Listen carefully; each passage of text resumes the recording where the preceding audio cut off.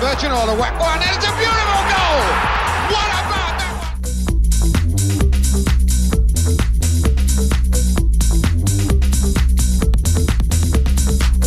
Stevie Claridge has given Leicester a place in the Premiership. Amazing. Leicester City.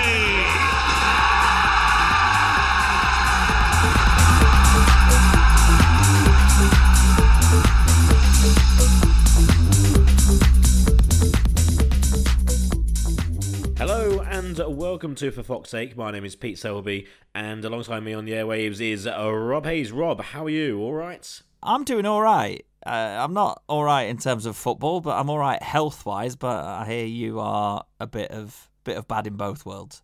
Oh, minging. Oh, yeah, we hit hard by this kind of a cold thing, but yeah, proper.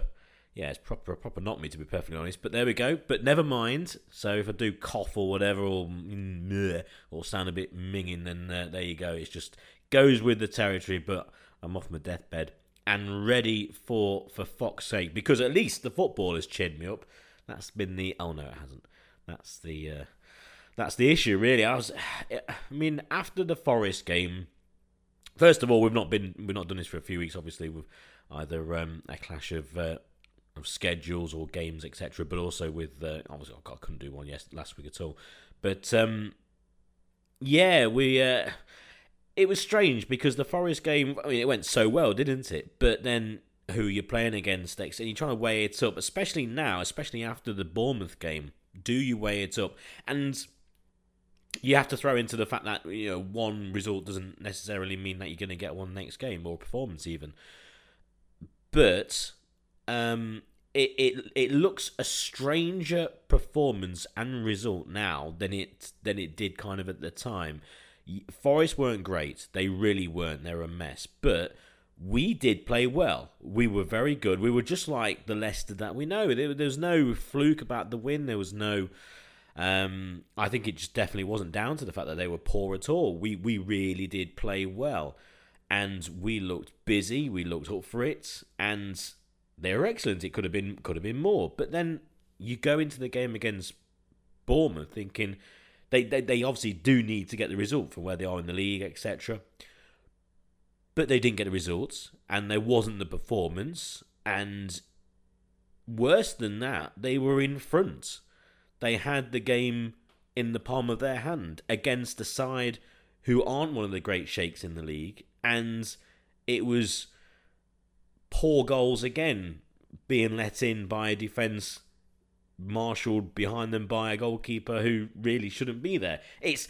So it makes it doubly worse, trebly worse even. I know they're not exact words, but that's the way I'm thinking at the moment, Rob. I'm thinking since we last did a podcast cryptically called Rodgers Out in Backwards, but I don't think anything's really changed. I know we've beaten Forest, but I don't think anything has changed. We've had one performance at home where it looks like everyone was up for it, and then since then we've just reverted back to type. Is that being too harsh, or is that just absolutely accurate? Not harsh at all. Absolutely true. I'm quite glad actually that we didn't manage to get in a podcast after the Forest game, because there would have been a danger of us getting a tiny bit optimistic again, only for Leicester City Football Club to do what they've done over the years and drag it away from us. The Forest game, I thought we were good. And in spells we have been good going forward this season. We know that the problems are at the other end, but then if you look at the fact that Forest have only scored 6 goals all season, then you can see how Leicester won the game, because scoring goals isn't a massive issue for us.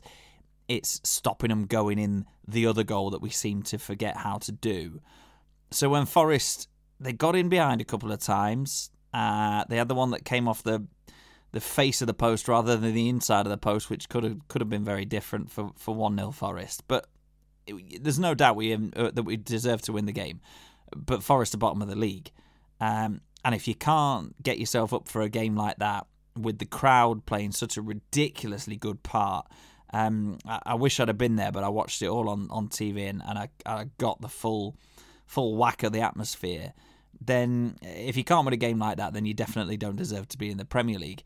But what that game needed to do is not turn Leicester's players into magicians overnight. It's not solved. It hardly solved any problems apart from putting 3 more points on the tally towards 40. But what it had to do was give Leicester some kind of springboard for a mini run of results, because the fixture list is all right up to the World Cup. And a 4-0 win against your local rivals on a Monday night, under the lights, the atmosphere, first win of the season, leapfrog them into the dizzy heights of 19th and put them bottom of the league. You know, if that's not going to get you up for the next 90 minutes of Premier League football, then what on earth will? Because it's clear, very clear from our previous podcasts and from what most people seem to think, it's clear that Brendan Rodgers doesn't have that power on his own anymore to get the players up for it. So you've got to go into that Bournemouth game and you've got to say, right, look at us. We put 4 goals past Forest. Yes, Bournemouth are going to play in a slightly different way. They've got a lot of good championship players, or, you know, those that kind of are good for the championship but not quite Premier League level. They've got a caretaker manager. They're on a reasonably good run of not getting beaten, if not setting the world alight. You've just got to go there and stick it to them, just like we did against Forest. And 1-0 at half-time was okay. The first half performance was decent. Even if you're not totally in control of the game at all times, you're in control of the scoreline. And for then the mistakes and the lack of, it's not necessarily, I don't know if it's lack of effort, but just switching off and the individual errors, but happening 3 or 4 of them within the same passage of play. And for the manager to come out and say, we got too comfortable. How can you be comfortable when you're 19th in the Premier League and you're only beating Bournemouth 1-0 off the back of your first win in the Premier League? How can you be getting that ridiculous wage as a manager and as players and say, oh, we got a bit too comfortable? Somebody, it's not the manager anymore because he can't do it. Somebody on that pitch has got to drag them up and say, this is unacceptable. You're getting too comfortable. Give them a kick up the arse and say, you need to graft here, because that's exactly what Bournemouth did. Bournemouth worked hard till the end. Gary O'Neill's got them organised and he's got them believing that they can get something out of a game. And they did just that, where Leicester absolutely crumpled once more. And it is becoming a frustratingly recurring theme. It is, and it's very, very easy to label this defeat as a Rodgers defeat or an individual player. Fans can do that, we can do that, and I'm just about to do that. But you can't. I look at the game and I go, you get in front, you're playing okay, but you're playing against a pretty mediocre side who are going all right for what they are. Surely City should have gone on from then, and they just did. They didn't. And there's been a few people say about, obviously the substitutions happened and then the goals went in, but they were on top at the time. So changes happened from the bench.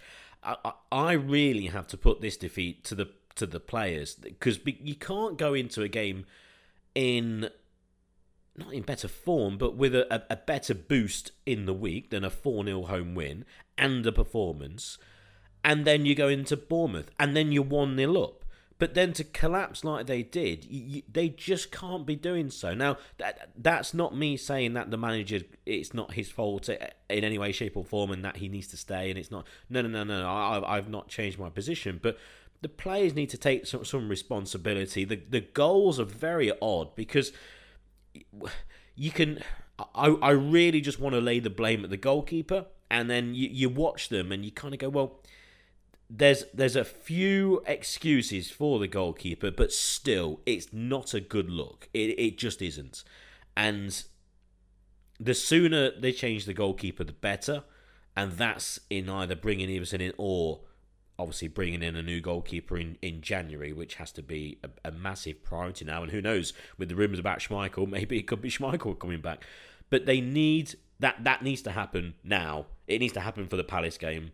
He's not a goalkeeper, a first-team goalkeeper at a club like Leicester. It just isn't the case. Even against Forest, there was still a little bit of miscommunication on occasion, and it still wasn't quite right. And no, it's never gonna be right. That's the one. I think that's the that's the thing with Ward. From the games we've seen, which have obviously been very poor, you just look at it and go, do you know what? If he has a good game, then a good game for him is making some really good saves. But then again, every goalkeeper at Premier League level should be a decent shot stopper, should be a very good shot stopper, and be able to make them saves. It's everything else, isn't it? It's the commanding of his area, it's the commanding of his defence, it's the communication, it's the distribution. It's that solid goalkeeper that you kind of rely on, and that's not there. And I just don't think it will be there with him. So for me, even if he has a string of good games, he still needs to be changed, because I just don't think he will be ever that goalkeeper. And it's maybe no surprise that he hasn't. And the more it becomes clear that when you're playing for international level, it's a different kind of game. We've seen it with outfield players over the years. Players who have either been exceptional at Premier League level and failed at international level, or vice versa. Those who excelled at international level and maybe been slightly average club players. It's and obviously, when you're playing for a team like, say, Wales, it is slightly different. How many players have played for Wales who have been Championship, lower Premier League players who have been fantastic, had careers with over 100 caps? So the goalkeeper's still one, and that needs to change. It's terrible. It's dreadful, and we're in the same scenario as we were building up to the Palace game, as we were building up to the Forest game. If they go behind to Palace, then the atmosphere is going to change. It's going to be toxic. And if they lose to Palace, surely then the change needs to be made at the top. I think a draw, he might get a bit of a stay of execution. But after the game against Bournemouth, that's my position still. I've not changed. The club need to make I still say the best thing that could happen is we go and beat Palace, and we go on a nice run of wins or draws, etc., getting results. And ultimately, we finish in a very comfortable position in the Premier League. And then at the end of the season, or just before the end of the season, the club and Rodgers together make a decision on what's happening. And because we know a load of players are going to be released at the end of the season, because they've only on their last year of their contracts, there is going to be a huge change. And you're probably going to throw in a Maddison there as well, because at the moment, even if Leicester finish in 10th or 12th, he's surely going to be missing from the World Cup squad, and that's just going to accelerate his I need to probably leave Leicester to get in the England squad, even though a new manager in England, which will probably be the case after the World Cup regardless of what happens, will more than likely bring him in. So there's going to be fundamentally a massive change this summer, which we said last summer, but this time there will be, because it's just natural lengths of contracts. So the best thing that could happen is Rodgers guides it through to the mid-table, and then at the end of the season he decides whether he wants to leave or go, the club as well with him, and there we go. But that means that we get a nice run of results, and if that's not going to be the case, the change needs to happen, and it needs to happen now. I can't see it happening before, we're recording this on Monday night, I can't see it happening before, again, the Palace game. But my position has just not changed. Absolutely not changed whatsoever. If he stays, gets the results, great, fine. But if not, it needs to change now, because you're looking at other teams. You're looking at teams like Bournemouth. It's not only that we've lost to Bournemouth and you're thinking, well, hang on, that's a team that we maybe should be picking points up from, or we should be.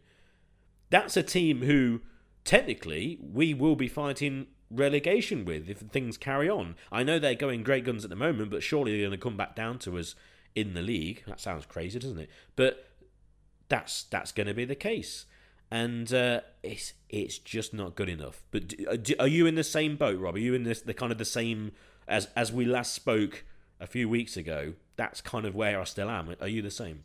Yeah, nothing's changed for me. I'm still of the opinion that right now the only way that anything gets freshened up and players get clean slates and can sort of dispel some of the demons is by changing the manager and the coaching staff.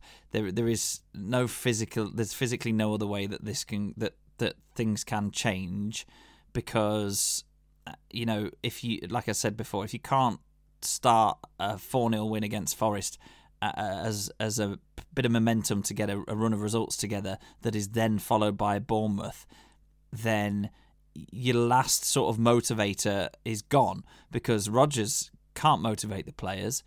Therefore, the only thing that could have, in my opinion, is a bit of momentum, a sort of belief that, we won the last game. Yeah, I'm feeling all right about myself. I'm going to go and perform again. But having said that, I want to put on record, for fuck's sake, that I'm not blaming Brendan Rodgers for the Bournemouth defeat. I think overall, the squad shake-up didn't happen, so the manager shake-up has to happen. If you didn't listen to the previous podcast about us essentially Rodgers out but backwards, then that's sort of what we discuss on there, really. But Brendan Rodgers can't individually, in those two moments that lead to the Bournemouth goals, he can't physically be on the pitch and jabbing those players that are walking or switching off or making an individual error. He can't be on the pitch jabbing them and making those things not happen. There are 11 players on that pitch. There were, 14, 15 players involved in the Bournemouth game for varying degrees of time. And somebody, at least one or two people, have got to take some responsibility, and they have got to physically drag everybody else through this. Because, right, we don't know. We're not in the changing room. We don't know whether the Leicester players still believe in Brendan Rodgers. We don't know that. You never will know that. Unless you're one of those players yourself, you don't know how the group are feeling towards Rodgers and his coaches. But from the outside in, it doesn't particularly look like they've got a huge amount of desire to get a result for him, really. So there's got to be, Johnny Evans has said himself, he's a captain that leads by the way that he plays on the pitch. He's not the most vocal. So where do you look next? Well, Danny Ward looks like he's hardly whispering to himself, let alone speaking to anybody else in front of him. You've covered the footballing aspect of that absolutely perfectly. It puts the frighteners on everybody else. Every time the ball is in the Leicester half, essentially, whether Leicester have got it or the opponents have got it. So he's not the one giving you the rollicking. Kasper Schmeichel would have been. Vardy's now in and out of the team a little bit, and he's another one really on the pitch. Unless something really riles him up, he's not going to be getting on. I'm not even saying getting on his teammates' backs. I'm just saying geeing him up and saying, come on, get your head in this game. He's not really one of those either. Tielemans, experienced international despite his age, on the leadership committee. You don't see him shouting very much on the pitch. You just see a lot of Leicester players plodding about, doing about 60-70% of their own job, and that is it. Whereas, people probably used to hate playing with me because I was one of the worst technically on the pitch in terms of my actual ability. But I'd stand in my position at centre-back and I would be constantly gobbing off at everybody. Never really having a go at anybody, but just saying, right, you need to come in here. Or if somebody's having a bit of a breather on their way back from a run down the right-hand side, whatever, I would be yelling at them to get 10, 15 yards further back before they put their hands on their knees and take a deep breath. And that's Saturday morning amateur football. It's the basics of it. You've got to have people in that team that are going to drag the rest of them through it. Our left winger always used to turn up desperately hungover to the point where his heart was going about twice as fast as it medically should have been. And the last thing he wanted to do was do a 70-yard recovery run back after he'd just done a 70-yard burst down the left-hand side. But if I shouted at him 3 or 4 times, eventually he'd have no choice. I wouldn't shut up until he did it. Do you see anybody on the pitch for Leicester at the moment doing that? Because obviously I'm watching most of the time through the TV, so I'm only seeing what the TV pictures are showing me. But I don't see it. I'm hopefully getting down for the Palace game on Saturday lunchtime, so I'll be able to take a sort of more overall view of it. But you don't see it, and you don't see where it's coming from. So if your manager's not motivating you, and there's nobody on the pitch getting you up that extra 10-15%, then you are going to continue to struggle to get results in the way that we are. I'll just take a swig of my Corvonia, by the way. Swigging it out the bottle, it's serious. Oh, mate, yeah, definitely. Yeah, you'd be heartened to hear that when I bought this earlier. I got it back. I took the lid off, put it down, and then I was like, I'll have some. So anyway, I picked it up, gave it a good shake, obviously, beforehand. Of course, the top was off, wasn't it? threw half a bottle of Cavonia around the place. Just what you need when you're feeling rough.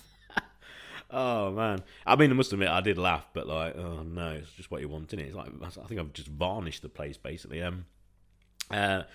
Well, yeah, what were you on about? Leicester, crap. That's right. Yeah, just leadership on the pitch, because if the manager's not leading anymore, it's got to be somebody else.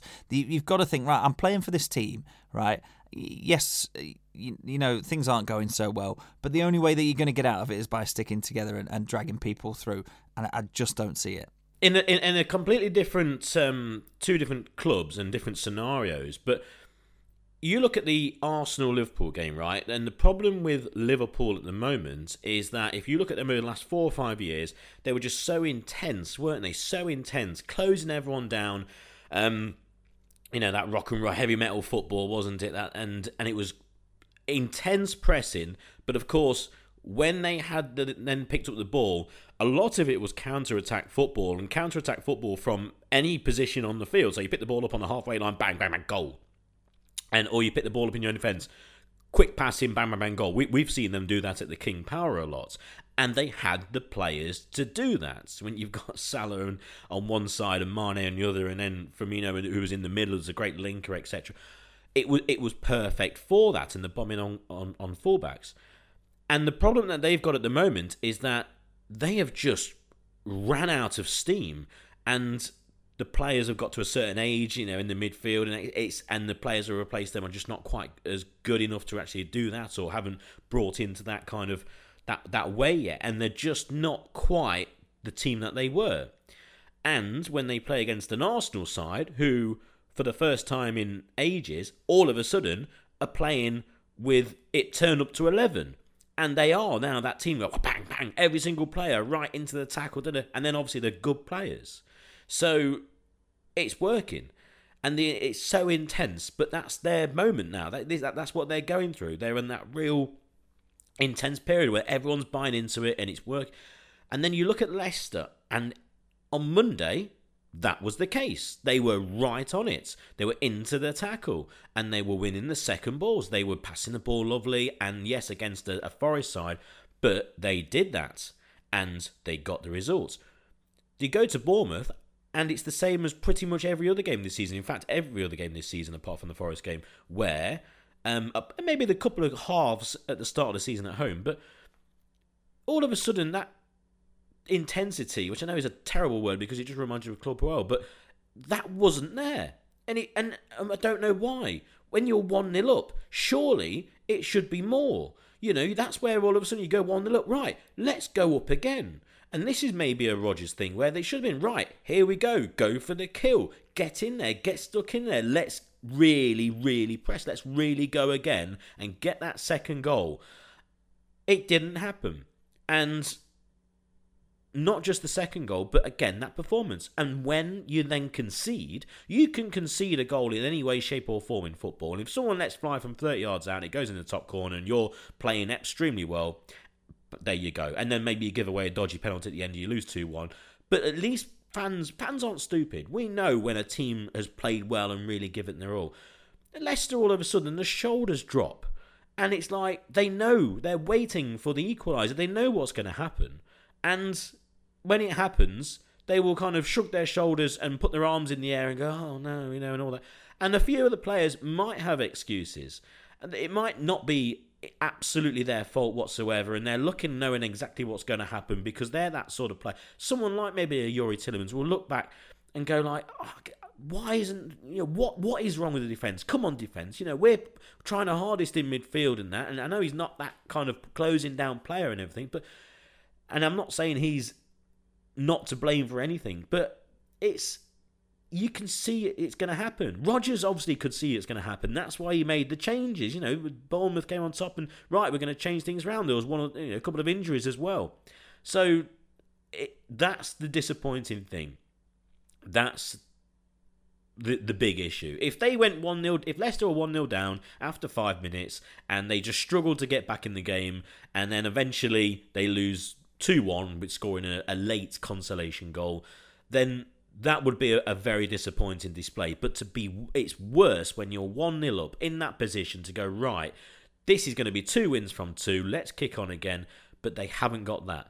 And essentially, what I'm trying to say, Rob, is that I can't see how Leicester are going to win a game of football apart from against the absolute rotters in the league at home, because unless there is a very bad error from the opposition or a really bad refereeing decision, because we've been in fronting games at home and thrown it away. We've been smashed away from home and collapsed as a first team unit away at Brighton, away at Tottenham.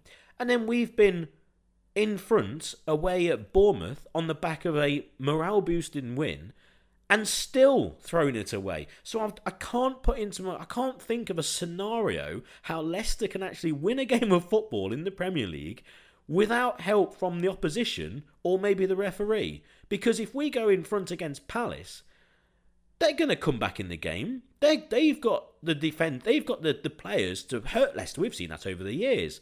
I mean, Will Zaha must be laughing coming up to the King Power on Saturday. It's, the one thing that's annoyed me with the kickoff being 12:30 is it's exactly the same as Anstey Nomads against Chesterfield in the last qualifying round of the FA Cup. Terrible for Anstey, because that's going to lop off quite a big chunk of the attendance, possibly. You never know, in their biggest game ever by a million miles. At the moment, I'd rather go and watch Anstey Nomads than Leicester. And I've got no saying. I don't care what Anstey Nomads do, but it's that scenario at the moment. And I've had a few people on Twitter and on Facebook say the same. I'm on Twitter at the moment. Tom goes for a few points. He says something doesn't feel right at the club, persisting with a strategy that isn't working and expecting a different result. Why? Yeah, I think we both completely agree with that, and that's the reason why we would like a change of manager. The lack of action by top of the board is odd, to the point of beginning to wonder if we're in deeper trouble than we realise. Who knows, really? We don't really know about that. But the performances have become so uninspiring, a one-dimensional attack output down the left flank is so predictable, our defence so consistently frail and trustworthy, absolutely. Frustrated to the point of skipping games to watch highlights. Every match is Groundhog Day. I went with Ant Dinkins actually to the game on Monday. He says we've got a 100% record for games that he's attended. Yeah, cheers, Ant. And then we've had on Facebook, Oscar, actually, I've had you for a while. Oscar, I hope you're doing all right. The warning signs have been there for quite a while. Awful transfer campaigns over the last couple of seasons. Players kept against their will. Mega hype local talents who turn out to be no more than just plain order, on top of a manager promoting so boring style of play who's clearly no longer in charge of the squad or in control of the squad. Justin and Madison can't solve every problem by themselves, and he says get well soon, thank you very much. And I think everyone probably would just completely agree with those points of view. And again, when it comes to the manager, been fantastic, been great. The club and the first team needs a fresh pair of eyes. They need this Wout Vass, by the way. I thought I was very impressed with him against Forest. Looks good. But what we were saying before with Vestergaard, etc., and just the whole unit, it needs a fresh pair of eyes. And the further we go on, and you use the term kick up the arse, they need to kick up the arse, because we're slowly people would say this is mad because we are in a relegation dogfight, but we are slowly creeping towards a season of avoiding relegation. Now, I'm still not saying that because of the run of results we've got, run of games we've got coming up now. But if we fail to beat Palace, or at least get a result, I'll probably say beat Palace. We need to beat Palace. If we don't beat Palace, then I think I'd probably kind of go, right, we are in a relegation season now. I just think if we do beat Palace, then because we know the team's there, we know the players there, and they're more than good enough to be nowhere near relegation, then I think we've got that ability to get out of things before it turns into that season. But if we don't, then we are bang in trouble. Well, half-time of the Palace game's a quarter of the way through the season, and if you're not winning that game, you've only got one win from your opening quarter of an entire Premier League season. And between both of us and seemingly everybody else on social media and every other Leicester fan that you will ever speak to, nobody can see how Leicester next win a football match, then something has to happen, doesn't it? There is no other way out of it. The Leicester squad has been carrying a fair amount of either deadwood or people that don't want to be there for a little while. We're aware of that, but they've at least usually been kept as part of the group, kept reasonably happy, and used at times that worked for Leicester, or the times that they were needed. You've got players like Soyuncu, who a couple of seasons ago was unbelievably good, who now doesn't make the matchday squad. You got somebody signed very recently like Yannick Vestergaard, who doesn't make the matchday squad. Now, you can have your own opinions on these kind of players, but for this many players to be just cast aside, it can't be a positive environment to be working in. Because let's say you're mates with Keggs, because he's been there a few years. He strikes me as a bit of a character. I'm sure some of the lads get on really well with him. And you're seeing the manager leaving him out in the cold for whatever reason. We don't know exactly what's going on there. Rodgers has come out and publicly said he's not training very well, and that's why he's not in the squad. I never believe. Sorry, Rob. I never believe when people say, "Oh, he's fell out with the manager," as in any player, because they're not playing. Oh, he's fell out with the manager. I'm very quick to kind of dismiss that, because I think it's a very easy thing to say. But yeah. I think they fell out. I think they have fell out. Yeah, but you hear stories of like the great managers, like Sir Alex Ferguson. I saw Rio Ferdinand saying something about him the other day, where Ferdinand had gone off at Ferguson when he played for United, and Ferguson had gone back at him in front of everybody, and it was a big old bust up.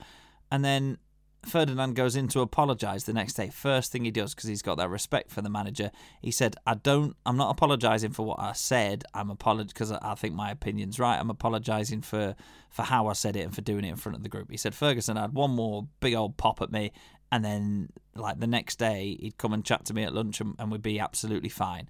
I think as the manager of a football club, it is your job to lead a team of people. It's obviously a different job to one that most of us have ever experienced before, whether you're listening to this and you lead a team of people like a football manager does or not.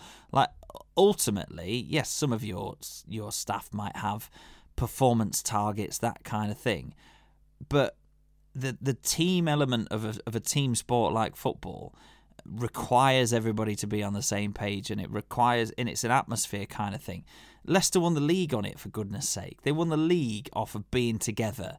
They didn't win the league off of spending hundreds of millions of pounds on world-class footballers and having them individually tear other teams apart. It categorically does not work. Even, it seems like you mentioned it there about Liverpool. Really good over the last few years, because they all expect the best out of each other. Yes, they've also spent some money, but the players that kind of think themselves above that work rate or become too individual, they very quickly get found out, and they either fit into the system or they're moved on. The same at Manchester City. Pep Guardiola, yes, he's spending a ridiculous amount of money on players and wages and what have you. And yes, he's got the choosing of the best players in the world. Just look at the machine that they've got going up front. But their system doesn't work unless everybody is working towards the same common goal. And I don't know whether there have been falling outs in the Leicester team, but right now the atmosphere around the club, the squad, the fans is not very good. That's why they needed to get off the back of that Forest result, and just, even if it masks things for a little while, fine. You can paper over as many cracks as you like, as long as it gets you 3 more points in the Premier League. For me, not bothered. It's not going to be harmonious all the time. It's got to be dogged.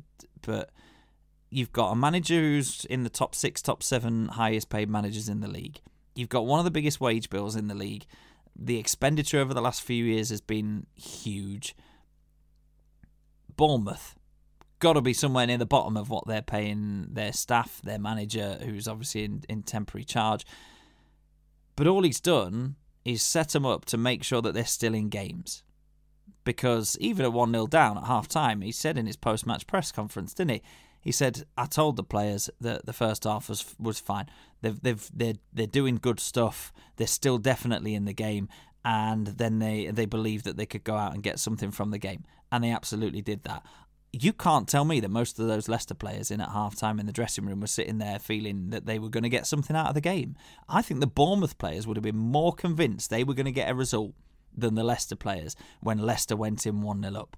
And Leicester, on paper, every individual player is better than every individual player on that Bournemouth team. No question about it in my mind. And you still end up losing the game. It is getting beyond baffling.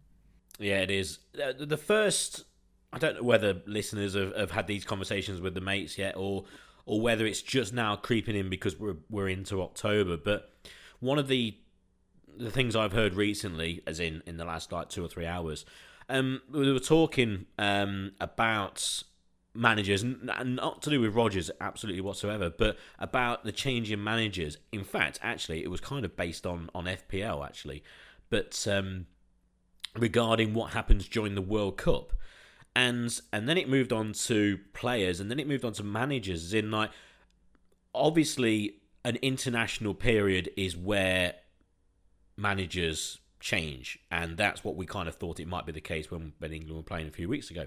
Didn't happen, obviously, but there is the theory now where teams like Leicester and Top etc and the and John Rookin and all them, like, they might be looking at it going, look, what we're going to try and do is we're going to try and cling on until the World Cup.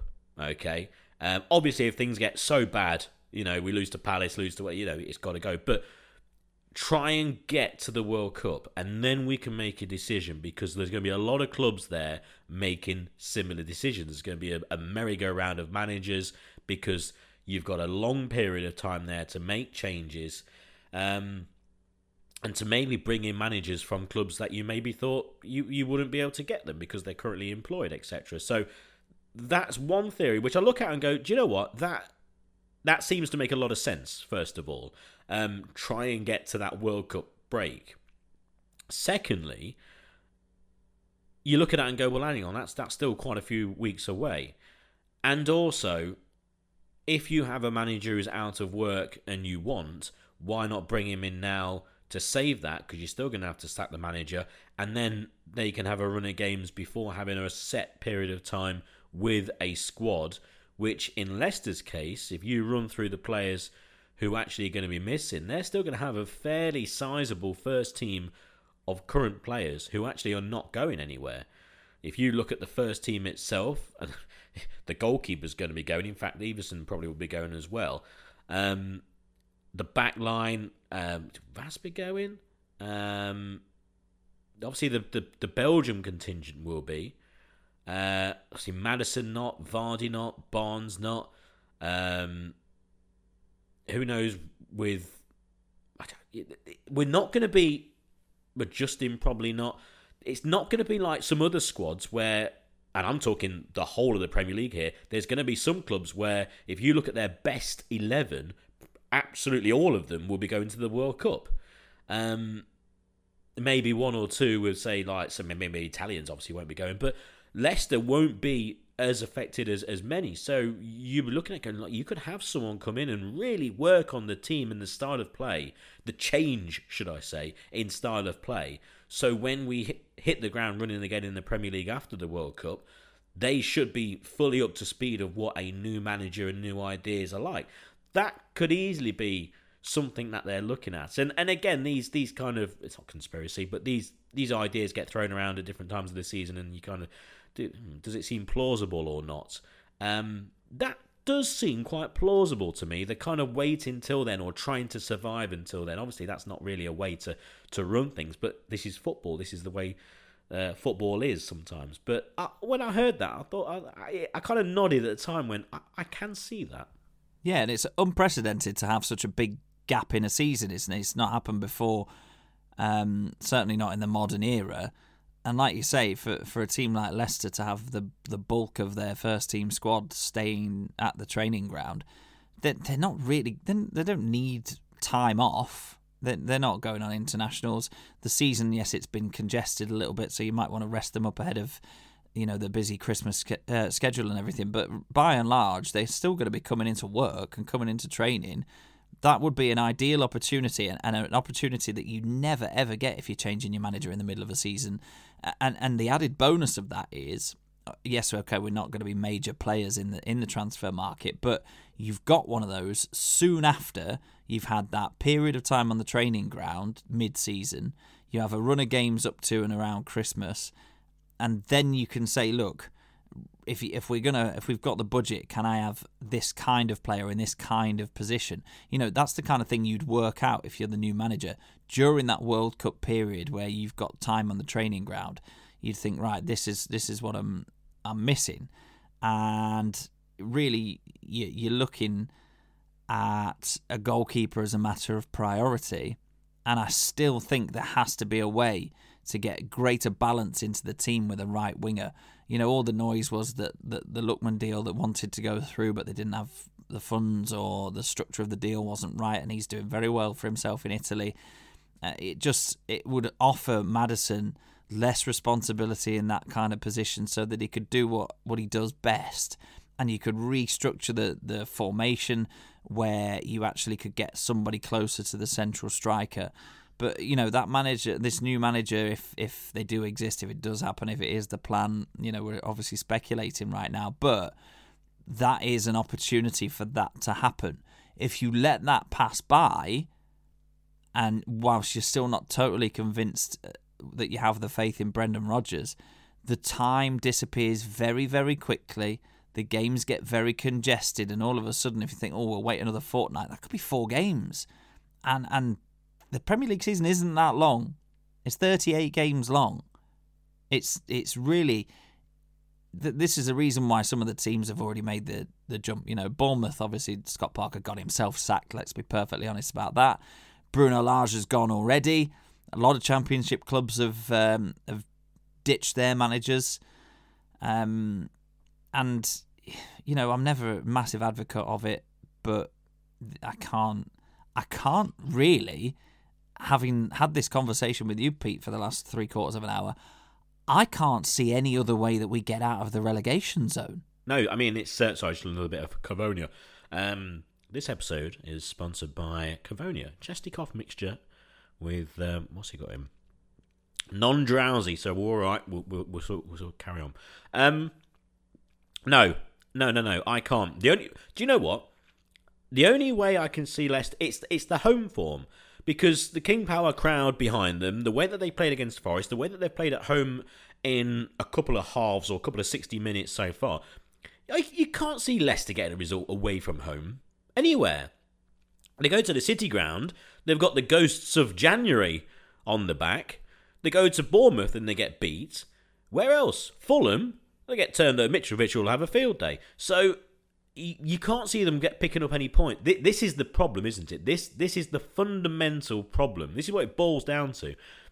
You can't see them getting any points, apart from home games where, for some reason, the players are all up for it like we've seen them before, and Tielemans is playing well, knocking the ball around. You've got Dewsbury Hall running around all over the place, tackling, passing, doing very well. Maddison scoring goals, free kicks, Vardy running the channels. It's just like it was against Forest. That's the only way you can see Leicester actually getting anything. Away from home, they've got no chance. They've got absolutely no chance, because even when they're in front, they're going to get turned over. And if they're behind, there's only one thing that's going to happen, and that's in the last 15 minutes, they're going to collapse and concede 5 or 6. And that's the problem. That's the absolute nut of everything, is that if you can't see where even a draw is going to happen or come from, that's why changes need to happen. And when we're talking about, you were talking there about, changing this player to that player and that, having a right winger and all that. By the way, Lookman, did you see him get booked for this celebration? He does the glasses kind of celebration, just puts his hands to his eyes, doesn't he, like in the glasses. And yeah, he's doing very well. Although every goal I seem to see him score for Atalanta, he's kind of tapping in, but there you go. He's still doing very well. It's and he got booked by the referee because the ref thought it was doing it towards him. But anyway, only in Europe, eh? Great. But Lookman's face afterwards was just like pure. I have got zero idea why you've booked me, because I don't think he even put into kind of he didn't put the 2 and 2 together. He didn't go, well, hang on, the ref thinks I'm calling him kind of blind or something. I don't think he even got that bit. He just looked completely stumped by why he's been booked. But anyway, yeah, you're talking about that. I've now completely thrown that out the window. Like, if Barnes starts, I don't care. If Maddison plays in the centre, I don't care. And I was that person who was always like, oh yeah, put him behind the centre forward, get him more central that way. I thought he played quite well on the right of, say, a 3 against Forest, but again, you know who you're playing against. And again, the one guy that we've mentioned is about, say, Deitch coming in and solidifying that defence. That's what needs to happen. And if that means we losing one of our players going further forward, I could not care less anymore. I really couldn't. If we're going to change to 3 at the back, do it. If we're going to stick to a back 4 and tell the fullbacks, if you go over the halfway line, you're going to get fined, pretty much a la Ranieri when he changed it in the league-winning season, great, fine. If they're going to play the goalkeeper as a holding midfielder and put, Tony Cottee in goal, fine, I don't mind. Whatever, it needs to change. And if it means dropping Barnes, Vardy, Maddison, whoever, to fit this new system, this new way of playing, just to solidify the team so they don't collapse, then great. Because we've got players going forward who can do the damage. That's fine. We can still score goals. We have been scoring goals. But they need to change things at the back. And I've got no confidence in the keeper. I've got no confidence in the keeper being changed. I can understand why he didn't change it. I think it was the Chelsea game. Was it the Chelsea game that I said away at Chelsea, change the goalie? And you were like, well, it's a big game away at Chelsea. And I was like, yeah, I suppose I was a bit kind of too foolhardy then. And then you look at the next game, it was at home. It's like, change? No. And then it was like, well, okay, away, but it's kind of a must-win game away down at Brighton. No, didn't change it. It was a disaster. Then you go to Tottenham. Well, that's a big game away at Spurs to change because Villa, it would have been at home. No. And then you play the East Midlands game against Forest. And then, well, okay, you go into, after a good win and a clean sheet, you're going to keep Ward in goal. It kind of comes to the moment now, it doesn't matter who you're playing. And you're playing Palace at home, you've got to play him. Unless Rodgers and the backroom staff, and who knows, Everson as well, I don't believe that. But I believe if it maybe they think, actually, no, he's not ready for Premier League football. I can't understand that being the case, but that might be what they're thinking. It needs to change. It needs to happen right now. And if it happens, will it change everything? It might be he might have an absolute disaster. Who knows? It could have a Zelko Kalac. It could be a nightmare. But he could come in and he could take a few crosses, communicate well, and think of a high ball into the penalty area, right? A bit of a diagonal, really. It's going towards the goalkeeper, and it's going to be the goalkeeper's ball. He comes out, and he claims the ball high, doesn't drop down to his knees, and then holds the ball high above his head. And has a quick kind of chat with the defenders. They run out, and he pushes them on, commanding, and maybe throws the ball. That sort of thing. That doesn't really need to say anything. It's just all in his actions. He looks solid. He looks... And you go, well, actually, yeah, this guy... knows, and this is what the opposition are thinking, right, well, we'll kind of change that tactic because he's going to deal with that. With Ward, you don't get that. Maybe Everson the same, but that's what I would like. And you could maybe just, throughout the first half, feel from the stands the defence almost going, oh, we've got a goalkeeper behind us. We've got actually someone we can...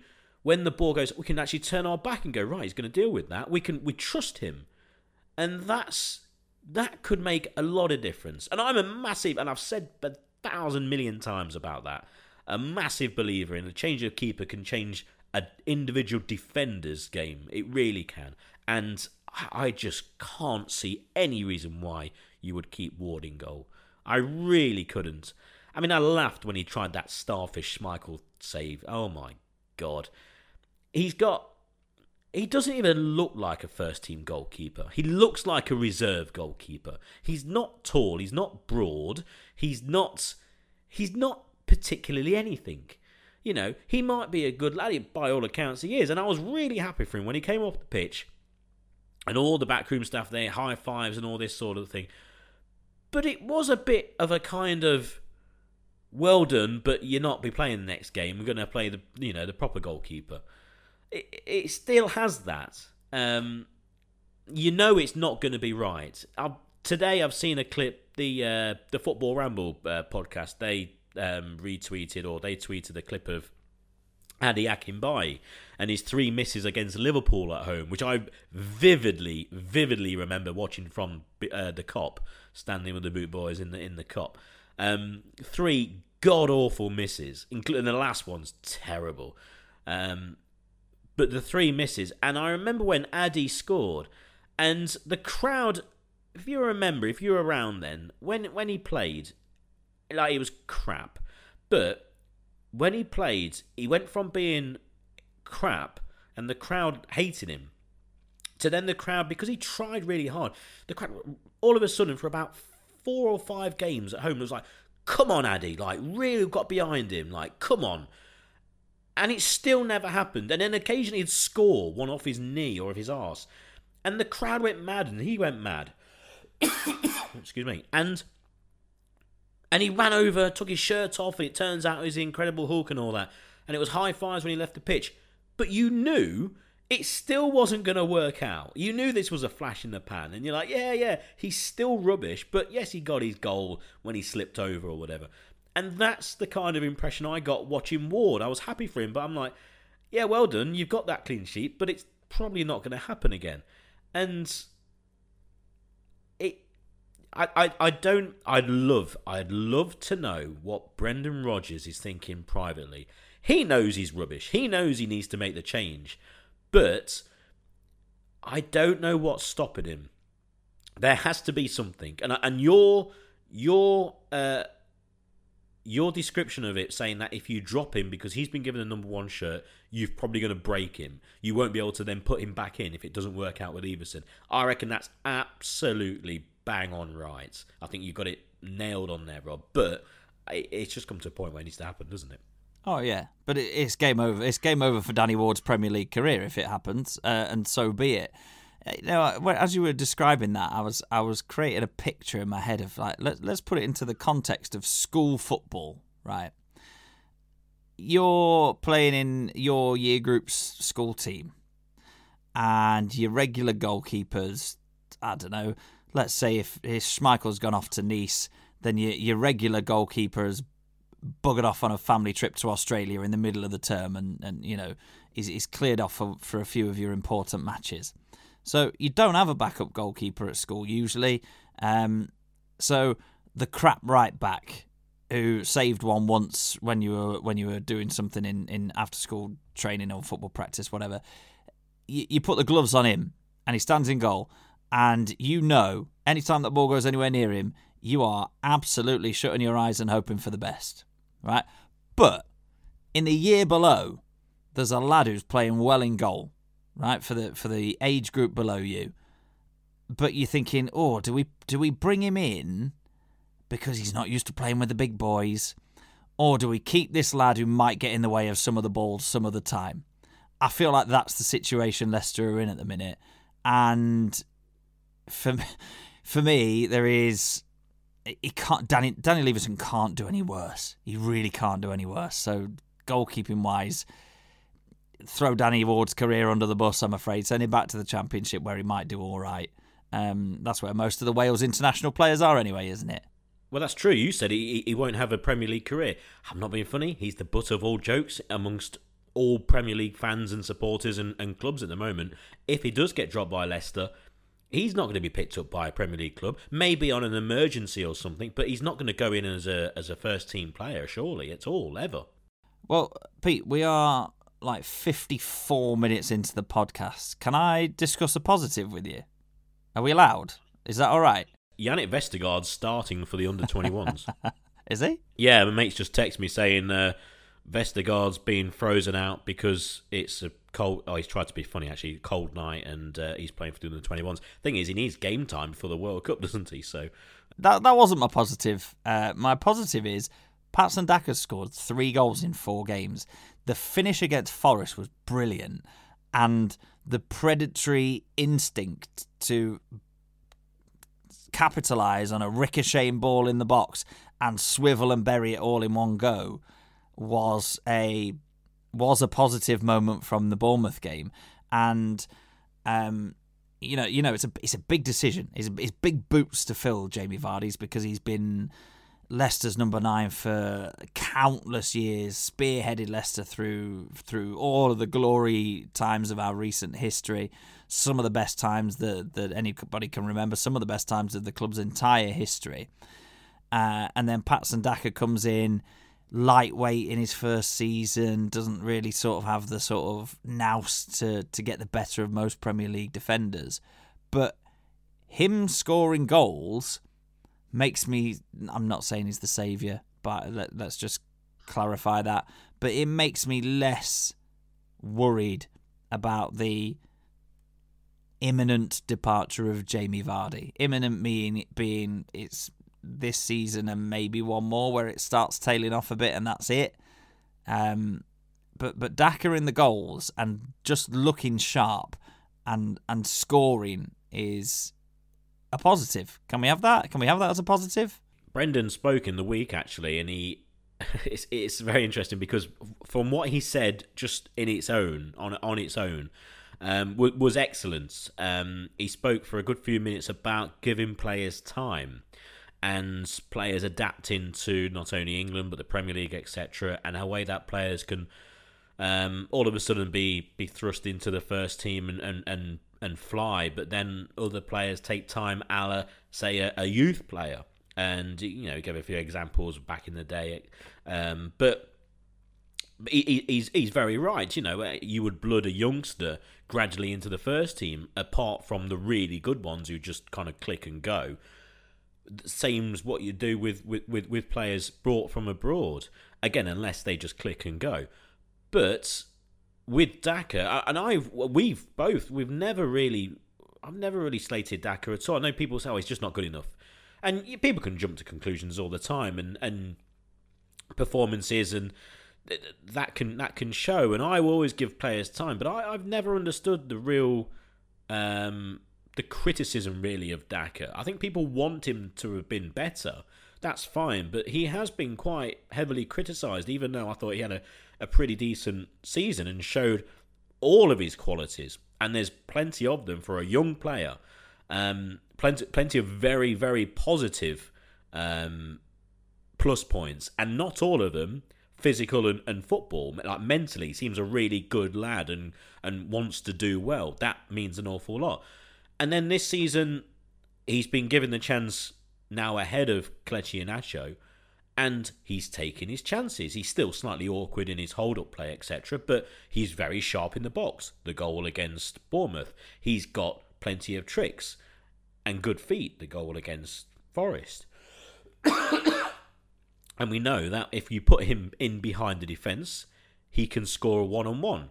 And he's done that against, say, Brighton, for example, we've seen him last season. And then he mentioned about, and Brendan spoke really well about that.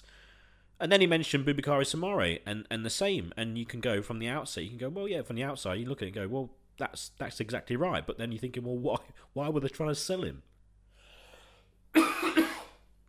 Excuse me. Why were they trying to sell him? So, yeah, it sounds good, but again, it's still not quite joined up, isn't it? What was going on in the summer? Who knows? That's a question we'll never know the answer to officially, isn't it? Well, we've had the official line. Unofficially, we'll never know totally what was going on, will we? But oh, Pete, what do we do? Well, I tell you what we do is we will come up with a score for the game, because this cough is just not going to go away, unfortunately. I think I've reached my limit, unfortunately. I've done a lot better than I thought. So, you go first whilst I die. Okay, let's definitely count out a Leicester clean sheet. Let's definitely count in Leicester to score, because we're actually quite good at that. It's one of the few things Leicester have been good at this season. 2-2. 2-2. Well, I'm going to go for a 2-1 Leicester. And my endless optimism, despite you being on your deathbed, Pete. Exactly. I like my nemesis of first goal scorer or anytime goal scorer, Wesley Fofana at Leicester. Remember all them hit the inside of the post on like 3 occasions, didn't he, this season? He ended up scoring the first goal for Chelsea the other day. Oh God. And obviously now he's moved there, I don't care. But I'm looking at Wout Vass, and I like what I see, like attacking corners as well. So I'm going for a Wout Vass goal, but I'm thinking it's going to be just a massively nervy game. And what I'm going for is a late Leicester win in face of everything I've said in the previous 50 whatever minutes. I'm going for a late Leicester win, 2-1. In fact, actually, yeah, I'll say that, 2-1 Leicester, but I'm going to go for a 1-1, and then something happens in the last few minutes of the game, Rob, and there will be a winner. And if it goes in at one end, Rodgers is out, and if it goes in at the other end, he gets a further stay of execution.